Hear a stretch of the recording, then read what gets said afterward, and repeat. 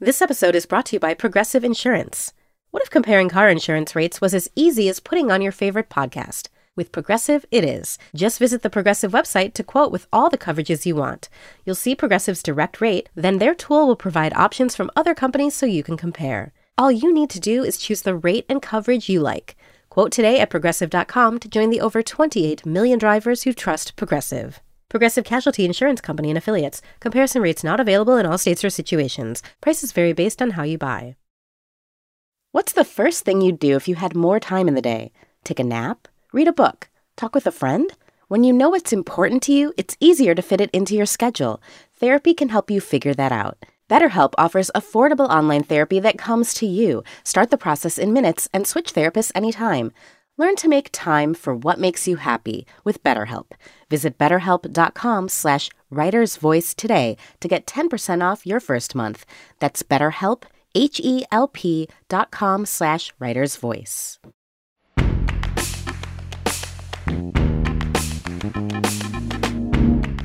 This is The Writer's Voice, new fiction from The New Yorker. I'm Deborah Treisman, fiction editor at The New Yorker. On this episode of The Writer's Voice, we'll hear Han Ong read his story Elmhurst from the July 25, 2022 issue of the magazine. Ong, the recipient of a MacArthur Fellowship and the Berlin Prize, is the author of more than a dozen plays and 2 novels, Fixer Chow and The Disinherited. Now here's Han Ong.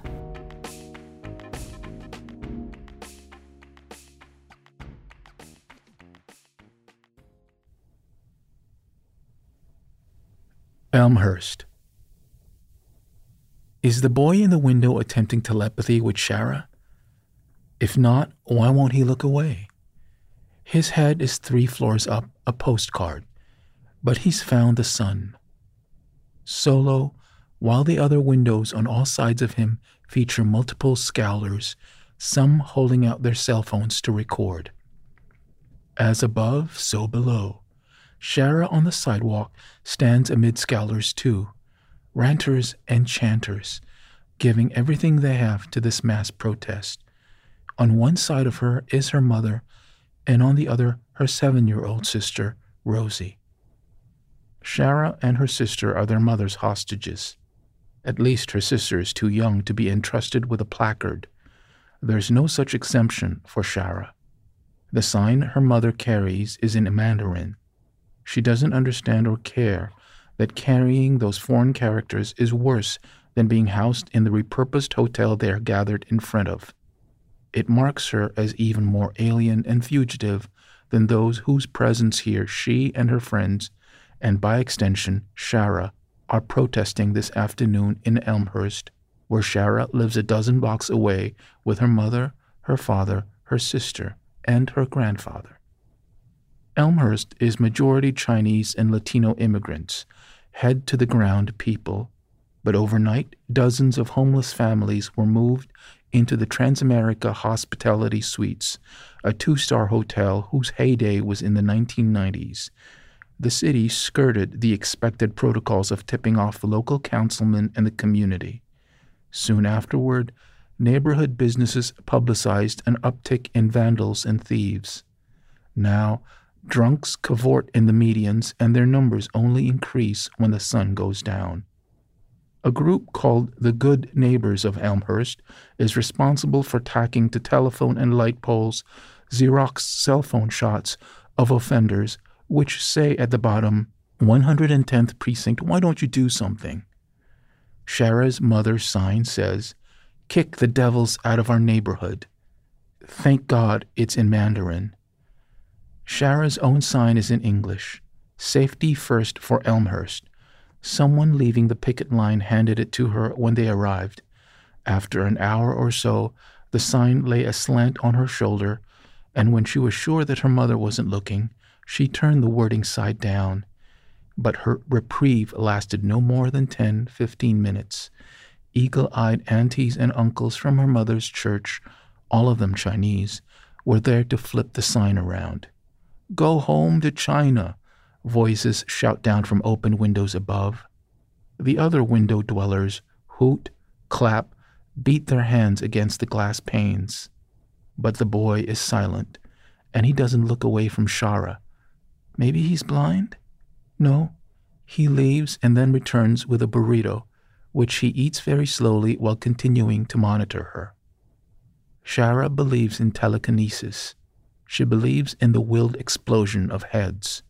This is per the movie that she sneak views on her grandfather's VCR when nobody's home.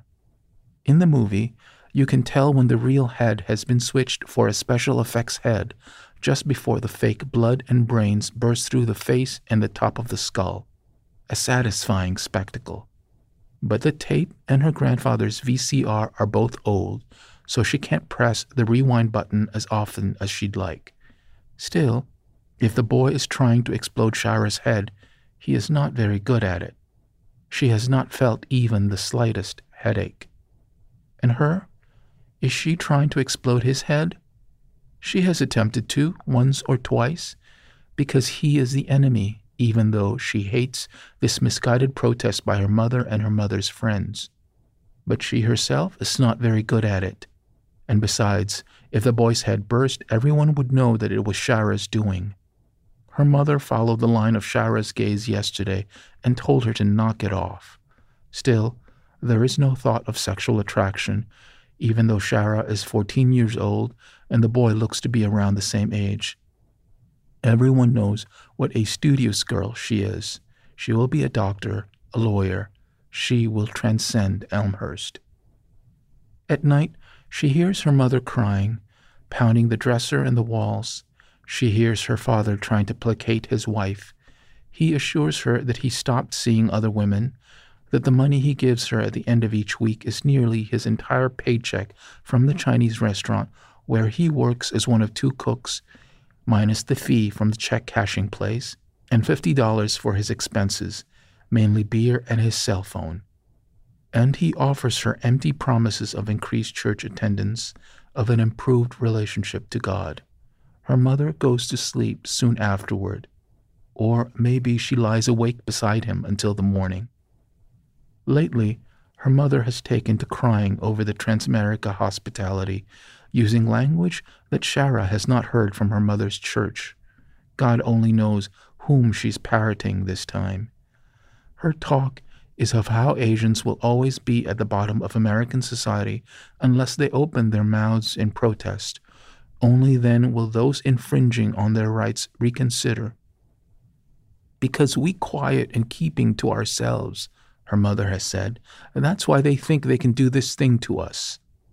Shara's antipathy toward her mother has been perfectly understood without her having to utter a word, and yesterday her mother cornered her in their building's back lot, where Shara goes to do her homework or to get away from the household tumult.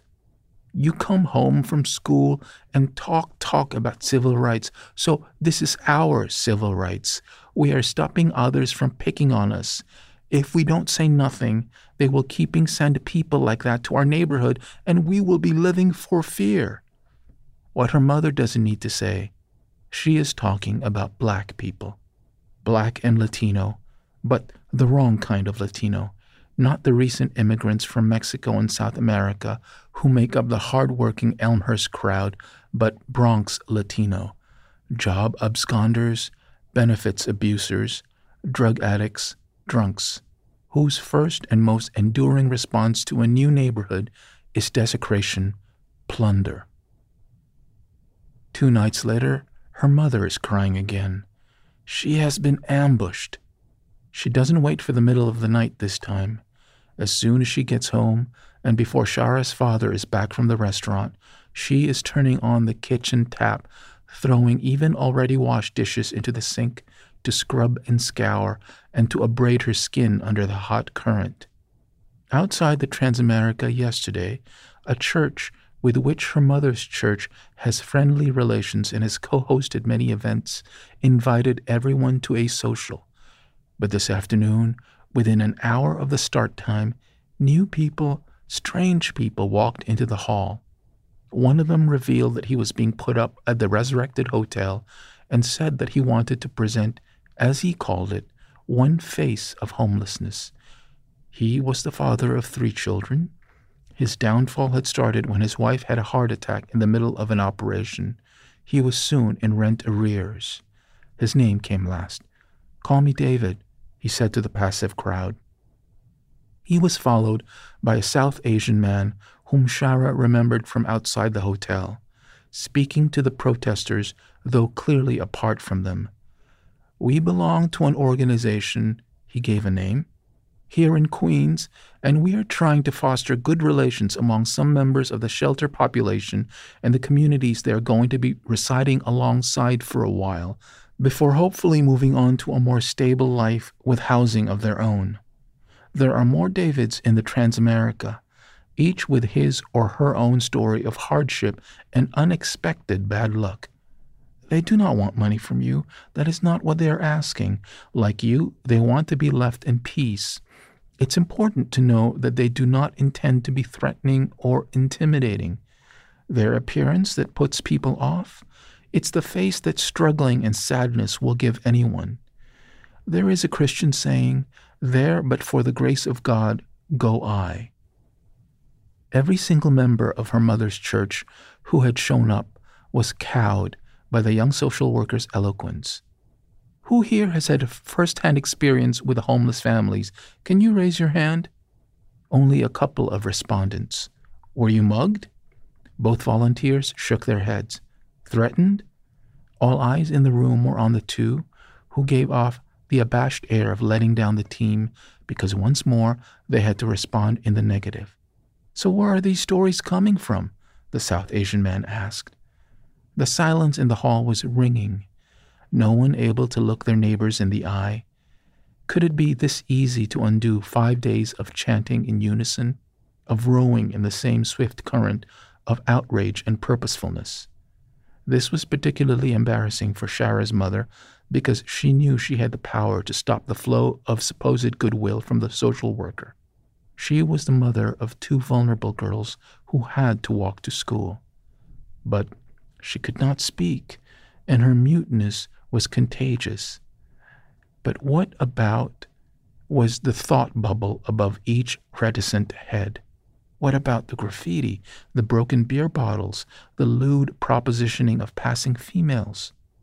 But to ask would be to fall into the South Asian man's trap, because he had a refutation for every complaint and was only waiting to be given the opportunity to pounce. Shara's mother is mid-harangue before she realizes that she has been speaking only to herself. She soon remedies her aloneness in the kitchen. Shara is dragged in by the hair. Her mother pulls and pulls. She doesn't even notice her hands bleeding from where her daughter has tried to loosen her hold by scratching and clawing. They used to have these fights every so often, but Shara's turning 14 had put a stop to it, so she thought. This resumption reawakens Shara's incomprehension, shame, and something that first emerged 2 short years ago, her animal instinct to fight. Shara punches her mother's arms away. She leaves her hair disheveled from her mother's pulling. She won't speak first, and she most definitely won't cry. The 2 of them stand glaring at each other, both panting. "You think I'm wrong," her mother says. "You don't know nothing. I doing this for you, you and Rosie." Shara's mother is going to have to wait an eternity for the expected rebuttal, because Shara will not say anything, only breathing, only the telekinesis of "your head will be on fire in a second." She is prepared to stand there until her mother understands that she is not going to win. For one thing, Shara is now taller than her mother. "What?" her mother says. "You think you're not going to do the things I do? Ha! You wait until it is your turn to have children, and God hope you do not have daughters. Daughters are worst." Only when they hear Shara's father outside the front door does Shara's spine relax. Her mother will recount the injustices of the early evening and how not merely has there been no support from Shara, but instead secret laughter, secret hatred. Not so secret, given how well her mother knows Shara. And, as expected of him, Shara's father will take the belt from his pants and whelp his daughter 5, 6, 7 strokes until he and his wife finally hear the yielding cry of pain, that will bring the evening to a satisfying close for everyone, including Shara, because at least she no longer has to stand in the kitchen and stare at the person she hates most in the world. Her grandfather has been seeing the world through the milky eyes of glaucoma for 5-6 years, too poor to have it remedied, and besides, he doesn't trust American doctors and hospitals. Also, how much longer will he have to endure? He doesn't know his exact age, but one look at his hairless head, his toothless mouth, the slits for eyes, and you know there is no question of his going on for too long. Before even Shara's mother is up, he is sitting in the kitchen in the dark. He needs only 4 or 5 hours each night, and sometimes, to send himself to sleep, he downs a bottle of beer. He eats 1 meal a day, and it's Shara's duty and pleasure to feed him. Everything has to be gummable: soft tofu, hard-boiled eggs that have been crushed with the tines of a fork, oatmeal, juk. Breakfast is usually when he does all his gumming, and as a reward for her filial devotion, Shara receives a pat on the arm and her grandfather's version of a smile. Also, Shara is the only one her grandfather allows to touch his ancient 12-inch TV and his VCR. On them, she watches his collection of kung fu and sword-fighting tapes, copies of copies made by an enterprising video store employee who ran a movie subscription business in Manhattan's Chinatown, where her grandfather lived as a widower for 30 years before failing health forced him to move in with the family of his sole child, Shara's father. He has English language movies too, all of them obscure. Her grandfather never utters a word, to her or to anyone else, and he doesn't leave the apartment in Elmhurst except to go to the back lot. Like the boy in the hotel, he can be counted on to find the spot of sun in their living room, which he monopolizes for the entire time it is there. It was from glancing up at him while doing her homework that the thought of telepathy first entered Shara's mind. No words were exchanged between them, but how about thoughts? Once or twice it seemed to work, and her grandfather interrupted his fogged appraisal of the window to nod at her. The thoughts she'd beamed to him did not require assent or approval, so the communication was imperfect at best. Still, the validation it gave her to continue these experiments was electric. The first time it happened, she went over to reward him with a white rabbit candy, a semi-soft toffee with a sweetened milk taste. He opened his mouth for her to pop the thing in, and once more he gave her a toothless smile and patted her on the shoulder before returning his nearly blind gaze to the Elmhurst street below. The boy is no longer at the window. The protest campaign has taken only 7 days to work. A few faces are left, stragglers waiting to be reassigned. There are no more attitudinous cries of "Go home to China," no boisterous one-upmanship with a crowd of people below who have persisted and won. And then, suddenly, a school bus pulls up to the curb and the disembarking passengers begin filing into the Transamerica. Uncomprehending protesters look to Pastor Teo and a middle-aged white woman named Eileen, who fronts the good neighbors of Elmhurst, although there have been rumors that she doesn't live in Elmhurst but comes into the protests from Staten Island, and both are now on their phones.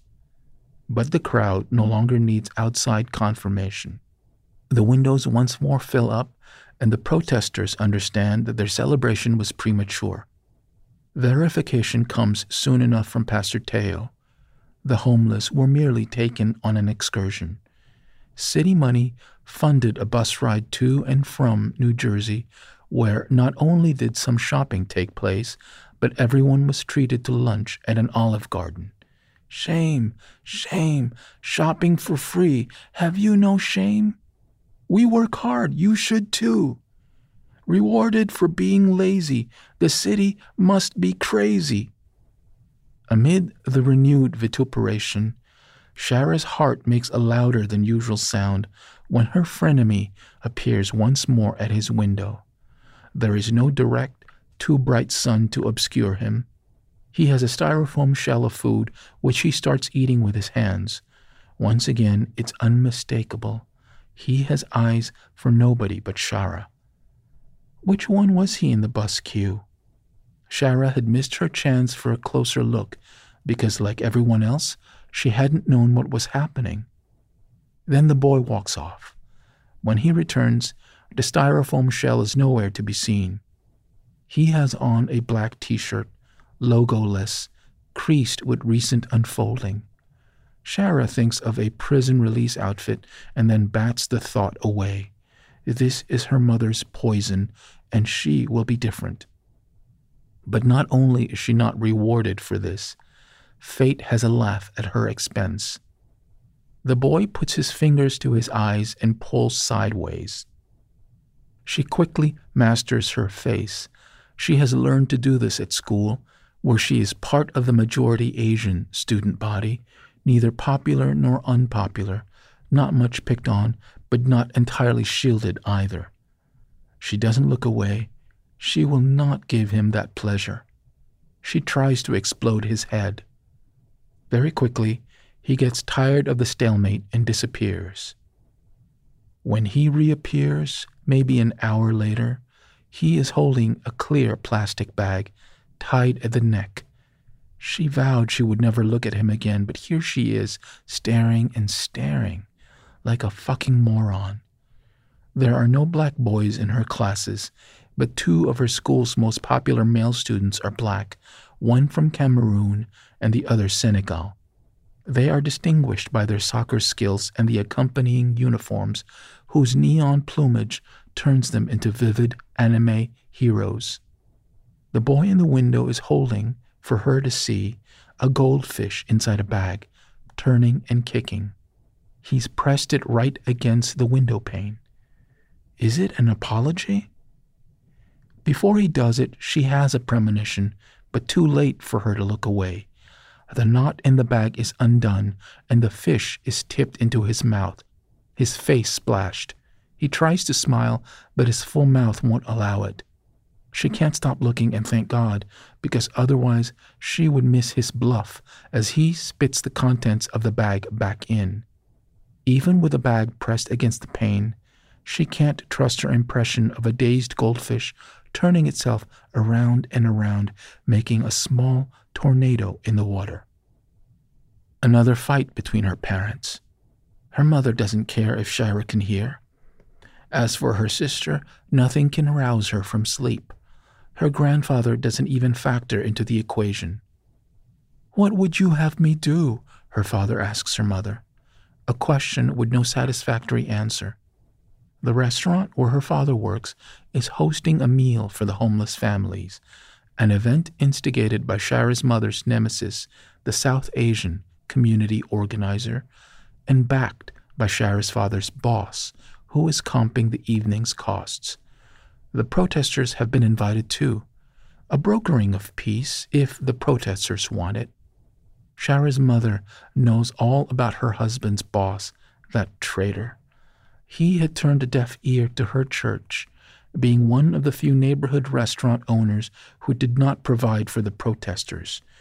The other proprietors made an occasion of their donations, transforming the otherwise grim gatherings into sidewalk festivals with heaping portions of restaurant fare scooped out of giant aluminum trays and onto flimsy paper plates that necessitated speedy eating. These businessmen understood that their rights, too, were being fought for by the church. Meanwhile, her husband's boss declared that his loyalty was with the Transamerica families. During his first years as an immigrant from China, he himself had been homeless and no one had helped him. He knew what such abandonment felt like. Shara knows what her mother is holding back from saying to her father. Quit! The word a stone in her throat. Because how can she ask that of her husband, who plugged away at his restaurant job in Manhattan's Chinatown for nearly 10 years before Empire Chinese opened nearby and a mutual acquaintance facilitated an introduction to the owner? He received a considerable bump in pay at Empire Chinese thanks to his Chinatown pedigree, and his taxing commute became a leisurely walk. To forsake this job when he held nothing equivalent or better in reserve would be to spit on the idea of good luck. Eating bitter, chewing it every single hour. No let-up even in her sleep. Once, when Shara's mother was unconscious on the couch, her jaws kept moving, dream-speaking, listing her grudges, her grievances. Even though she was silent, Shara could tell what she was saying. It's not so strange that Shara's mother has let her go out into the night. The corporal punishment by Shara's father a few nights back exhausted not just Shara, who hides the welts and the red lines on her legs by wearing pants, but also her mother. And it's only 8 blocks one way, and then another 2 once she's made the turn. The young female cashier knows who she is, and Shara spends a not unpleasant few minutes being grilled about school and her ambitions for college. Asked what she's doing at Empire Chinese, she lies and says that her mother has tasked her with walking her father home. She doesn't care about the implication of family trouble. The dining room is packed. No one is Chinese except the waiters, with that aggrieved air they all seem to have, the unhappiness of their lives taken out on the customers. The kitchen is different. No grievance, but instead grim fellowship among the 2 Chinese cooks, the Mexican dishwasher and general third hand, and sometimes the fourth hand, also Mexican. They may be just as harried as the waiters on such a frantic night, but the kitchen, as her father has explained, is a clock. Each tick is money, money earned or money wasted. Shara could go back there, and whoops would go up. Money can be squandered every so often. Her father's colleagues would holler as much to tease her father as to celebrate her. She is his toil paid back. None of the other men have children. None want the burden or have the optimism. Each socks his money away for a future that is different from her father's. Different excitements, different calamities. Because he has her and her sister, her father no longer has a future. She is her father's future, much more so than her sister, who is understood to be the pretty one, and that is enough. With Shara, fear undergirds his glances, his admonitions. Now that she's 14, there is every danger of her falling off course. She is his excitement. She is his calamity. The South Asian man can't be missed, moving between tables for handshakes and whispered conversations, picking up food with his fingers along the way. At some point, he spots Shara and goes over to welcome her.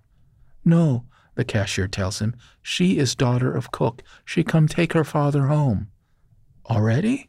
He's smiling. You can join us. There are free seats. Shara says no, thank you. I know you from the protests, don't I? He doesn't wait for a reply. Come, join, meet some of the families. Or are you still on the clock? Shara repeats her no, thank you. So close to her goal, and now she's having second thoughts. Will the boy in the window recognize her?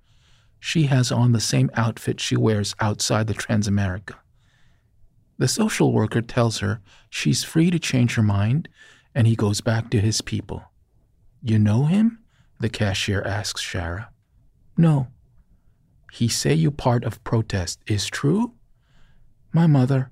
That's all Shara needs to say. Do you know what I think? I agree, your mother. The cashier tells Shara that ever since the change at the Transamerica, her boyfriend has had to pick her up from work. The reports of muggings and near rapes prompted her mother to ask if she could quit her job at Empire Chinese. On nights, when her boyfriend is unavailable, the boss or his son drives her the 8 blocks to the subway stop. And yet, she seems to feel no alarm at the fact that the supposed perpetrators are massed so close to her now. Nobody at the gathering looks like the boy in the window. This comes after a second sweep of the room. no light brown skin and tufty hair.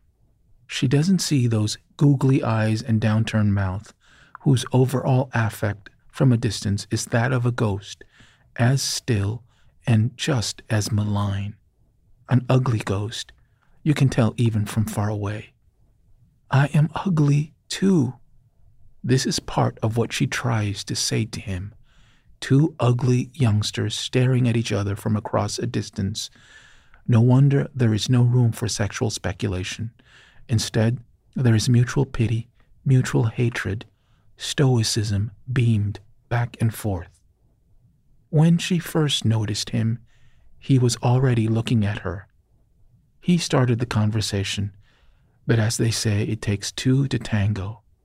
Telepathically, she had asked him, "What do you want?" And she is waiting for his reply. She dares another peek into the dining room, putting herself in view. But he is not present, not among the ecstatic eaters, the freeloaders with their bulging cheeks, which do not stop them from conversing, from laughing and laughing. Shara's mother used to patch together a second family income through her church. Members circulate news of short-term jobs, which are often first come, first served, and also frequently pay below minimum wage, with the understanding that it's Christian charity. But it's been 6 months since her mother last had work, and the family's increased economies show up on the dinner table. The same rotation of vegetables, tofu, ground pork. Shara doesn't complain. For her, eating has long been a chore. Both the act of shoveling food into her mouth and the obligatory time with the family, everyone glum because of the lack of money, because of the squabbling between husband and wife. On the evenings when her father works, Shara eats a second dinner of restaurant leftovers, though that food is much more to her liking, pork cracklings, chicken nuggets. This is also an obligation to appease her father's worry that she is not taking in enough nutrition to excel in school. Her grandfather sits silent, and her father drinks the first of a handful of cold beer stolen from work, while she finishes her 5th hour of homework. 2 weeks at the Transamerica, and neither side has yielded. Shara is allowed to play truant from the protests. It is exam time, a sacred period, and to honor it, her parents even stop fighting. Her sister is told not to bother her. A hush descends on the household, a collective holding of breath. It's like standing outside a locked door with a set of keys. The question is not whether Shara can master the lock, but how quickly. The church feeds the protesters, and it's understood that the task of providing the evening meals for the family will fall to Shara's father for as long as the protests go on. Some nights, her mother doesn't come home until 9. Maybe she's hoping that the pastor will take note of her perfect attendance and help her with another short-term job. The flush of pride at having mastered her tests is what preoccupies Shara the following week, and when she looks up, her mother has been home after school for the 3rd straight day. The protests are finally over. The families have been moved out. Her mother's easy volubility is the first shock, and it delays Shara's understanding of the words coming out of the woman's mouth. Too late to keep the disappointment off her face. "That boy, no longer there," her mother says. "What boy?" Shara says. "No use pretend, her mother says. "Not to me. You like that boy? You like homeless? You gonna marry homeless so 2 of you can be homeless together? So why you study so hard? Why good grades if only going to throw away by going with homeless? Trust me, I know all about bad marriage." "I don't know what you're talking about," Shara says. It's not like her mother to leave things alone, to let such blatant lies go unchallenged. But there is more good news to reveal. Now her mother's congregation is on to the next campaign, to block usage of the Transamerica as a warehouse for future homeless and also drug rehabbers, domestic abuse victims, and those just freed from prison, the very bottom of society. Shara has to wait until the next morning to verify her mother's claims. Each window of the Transamerica is like her grandfather's milky eyes. No stirring behind the surface, no acknowledging stare. It's hard to remember which was the boy's square. Well, she has to remind herself, didn't she give up on him the night of the Empire Chinese dinner anyway? If he had mind-reading talents, he would have shown up. He would have intuited the occasion's connection to the girl on the sidewalk. But he didn't have any. Or maybe he did and just didn't care to see things through. She will do the same. She gets 100s on all her tests as expected. For a day or two, she is the prized offspring. Copies of her scores are brought to the attention of the Empire Chinese owner, whose 3 children have all graduated college, one on full scholarship, the other 2 nearly full.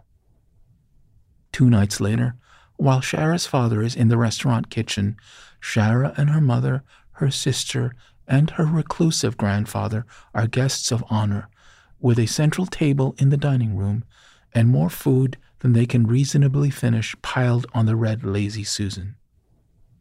The owner comes over to shake the hand of the future famous scholar. He has a proposition. His nephew is coming over from Taiwan to spend the summer with him and his wife, and the boy needs English lessons. The boss knows that Shara's summer might already be spoken for, what with the need to fill her extracurricular CV for a possible Ivy League future. But for maybe $15 an hour, can she find time to tutor the nephew? This kind of deference and fuss lets Shara know where her lane in life is.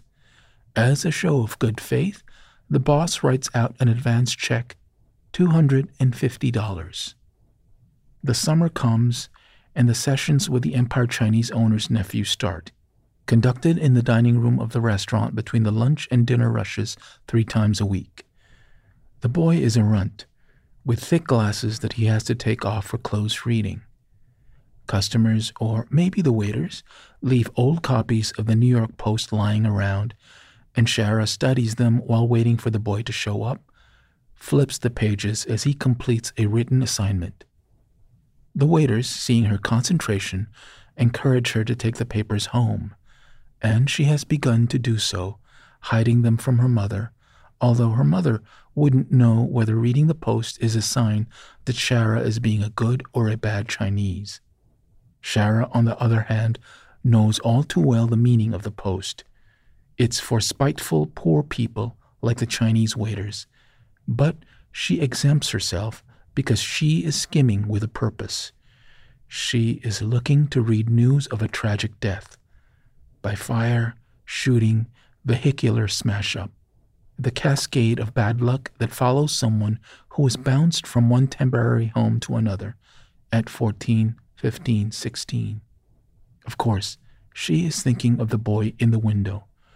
Now that she has the time and the space, the boy is free to haunt her, torment her. She thinks of what might have happened if she'd gone to the pet store on Broadway and left with a goldfish in a plastic bag. If she'd stood under his window and proved to him that his stunt was so laughable that even a girl wouldn't think twice to spit it back at him. Never mind her mother, who would not dare hit her in public. Never mind the whipping she would have earned later, once their apartment door was closed. She shares with him, despite their mutual stillness, a mutual recklessness. She wishes she had proved it to him in shameful defiance of her mother, right in front of her mother's friends. The Post, it turns out, is shocking. She doesn't expect to find what she's looking for in such abundance, an embarrassment of horrors. So many black boys dead. Could this one be him? Could that? In the absence of photos, how is she to tell?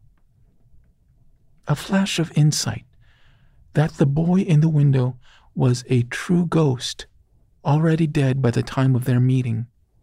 How else to explain that nobody resembled him among the passengers disembarking from the bus and walking back to the hotel on the day of the Olive Garden excursion? Also, is it possible that the housing agency would give a room to an unparented teenager? This would also explain why he didn't partake in the communal free meal at Empire Chinese. Who doesn't want a comped Chinese banquet whose appetites are so Spartan? With the nephew, it's on to words that begin with X, which, for some reason, he has trouble pronouncing. His problem is lack of force. His X's sound like S's. She goes through the vocab list with him. Express, exterior, excavate. Free-form conversation rounds out their last 10 minutes together, and though it's meant to be a back and forth, Shara tends to monopolize the talk. She holds forth on ESP, telekinesis. When it's his turn, he surprises her. Yes, he knows all about ESP because his grandfather in Taiwan communicates with a family dog by just such a method. Shara takes this in. She and the boy have something in common. Significant grandfathers. Also, a day later, this. Using his grandfather's method, the boy was not successful with a family pet, but to his surprise, he could make the neighborhood dogs sing at will, and more impressively, he could make them stop, all without opening his mouth. Would the boy like to help Shara contact someone she's lost? She asks him one afternoon. Is this a friend? The boy asks. Sure, she says. She tells him about the people who moved into the Transamerica. Was it only 6 months ago? She describes the boy in the window, the unruly hair, reedy body, and remarkable eyes, although she could not tell their color. Is he 14, like her? Would it be crazy to think that he could be much older, 18, or even older than that?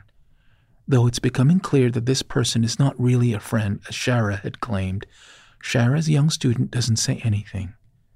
Shara has him close his eyes. She says she will do the same, but how can he tell if she does or not?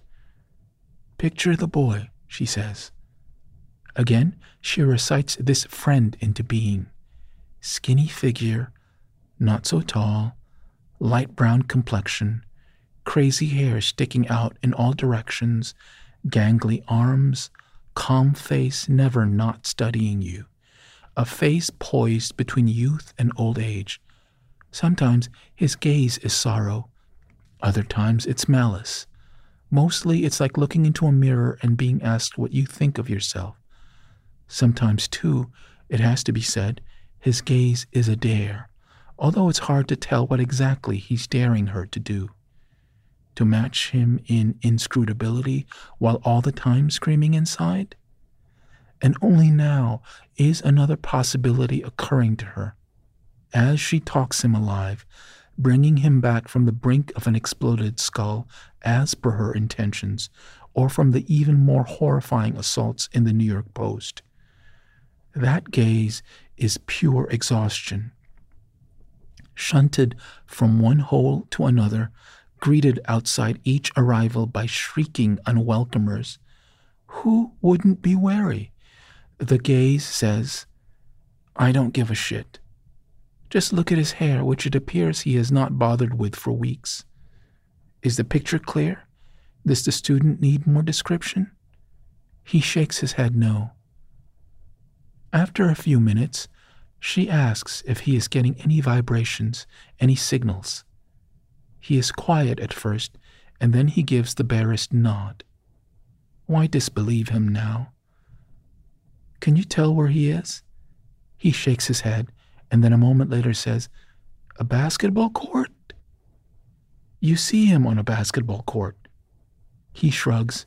His eyes are now open. He plays basketball? She asks. No, the student says. He is just standing. Just standing and what else? Just standing and looking. Okay. She is nodding. Chills. Can you close your eyes again? Since you are better than me, I want you to transmit this message to him. Do you know what transmit is? He nods. Tell him that he is very lucky. She waits and waits some more. Did you tell him that? He nods. Tell him that he is lucky that I'm no longer around. Again she waits. Then says, tell him that if he wants, he can come find me. Come find me, and we will finish our talk. From her voice, the threat behind the words finish and talk is clear. Some friend. The student's face shows the effort of messaging, of trying to please Shara. Was he still standing and looking on the basketball court after he got my message? This is a test. The student will probably lie and say that the boy in mind had finally broken his statue pose, maybe shown some emotion like fear, the better to gratify Shara. But no. Apparently, there was no change in the boy in mind, even as he received Shara's threats. He remained standing. He remained staring in front of him. But you could tell that he was no dummy, because the eyelids moved, and there was the slightest rise and fall under his black t-shirt, just below his throat and shoulders. The next thing she does is make good on acquiring a goldfish. Shara and her student have not tried to repeat their telepathic transmission. She asked him if he'd felt anything since their one attempt, if the boy in mind had passed along a reply to Shara, and her student said no. The afternoon she has him over to the family apartment. The only two people present are her sister and her grandfather. Both parents are at work. Her mother is cashiering at a place in Flushing that sells bolts of cloth, Indian saris. Shara takes her goldfish out into the living room, where the boy awaits, where her grandfather sits in his usual spot, head turned toward the window. Who knows where her sister is? Lately, the girl has been locking herself in the bathroom right after school, taking long and mysterious showers. She comes out looking no different, despite copious applications of hair products. The goldfish has learned to stay in one place in its small home, previously a pasta jar. But being transported out of its usual spot on Shara's work desk has tipped a switch inside the creature, and now it moves up and down over and over. It does this for a while before returning to its passive state, the only movement the opening and closing of its gills, and a periodic sweep with its dish-rag tail. She tells the boy to observe her, to keep in memory what she's about to do, as if he were a phone recording, able to play back the scene. She reduces the water in the jar by pouring more than half of it onto the soil of the potted plants by the window, and her grandfather does not move. Nothing compels his attention away from the sun on his face. Her grandfather lives in a place that none of his family can touch. Now, she says, and then she tips the goldfish mouthward. The goldfish resists the pull of gravity, and she has to fountain some water before achieving the desired result. She lets the creature sit inside her mouth for what feels like a full minute. It could be the fish flopping on her tongue, or she could be simply hopped up by the energy, the electricity. Then she spits the fish back into the jar. There is not enough water for the fish to make any meaningful move, and before its Google eyes can snap back into place, it finds itself tipped over and into Shara's mouth once again. And once again, there are suspenseful seconds before Shara opens her mouth to release the goldfish. The young student knows that he is not expected to say anything. ESP, goldfish swallowing, it's all part of the curriculum. She tells him to close his eyes. Time for the next transmission to the boy in mind. Again, she talks him through the process.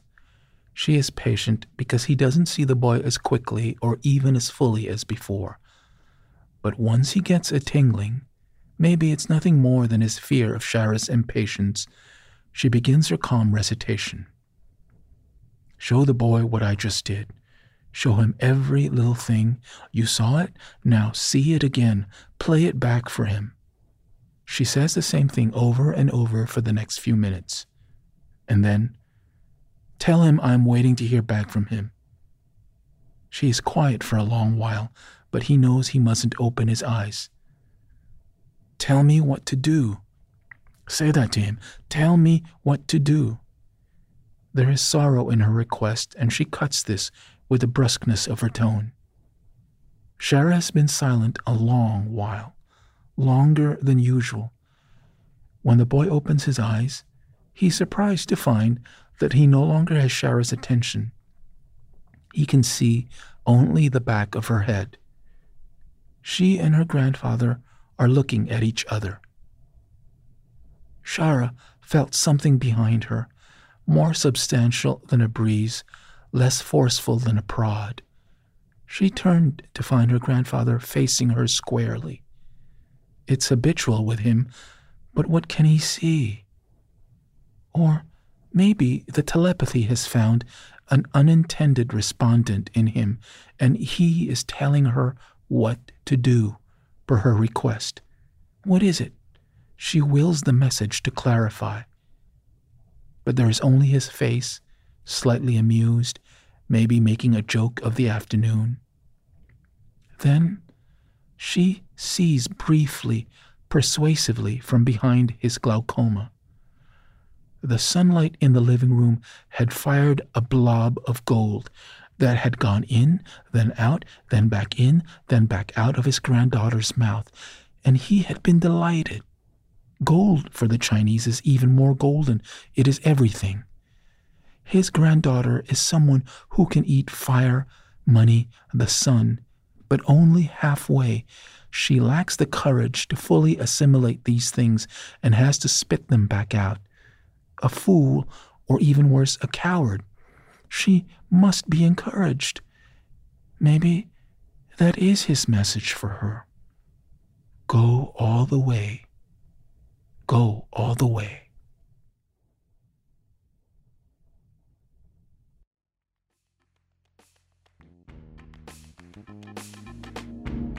That was Han Ong reading his story Elmhurst.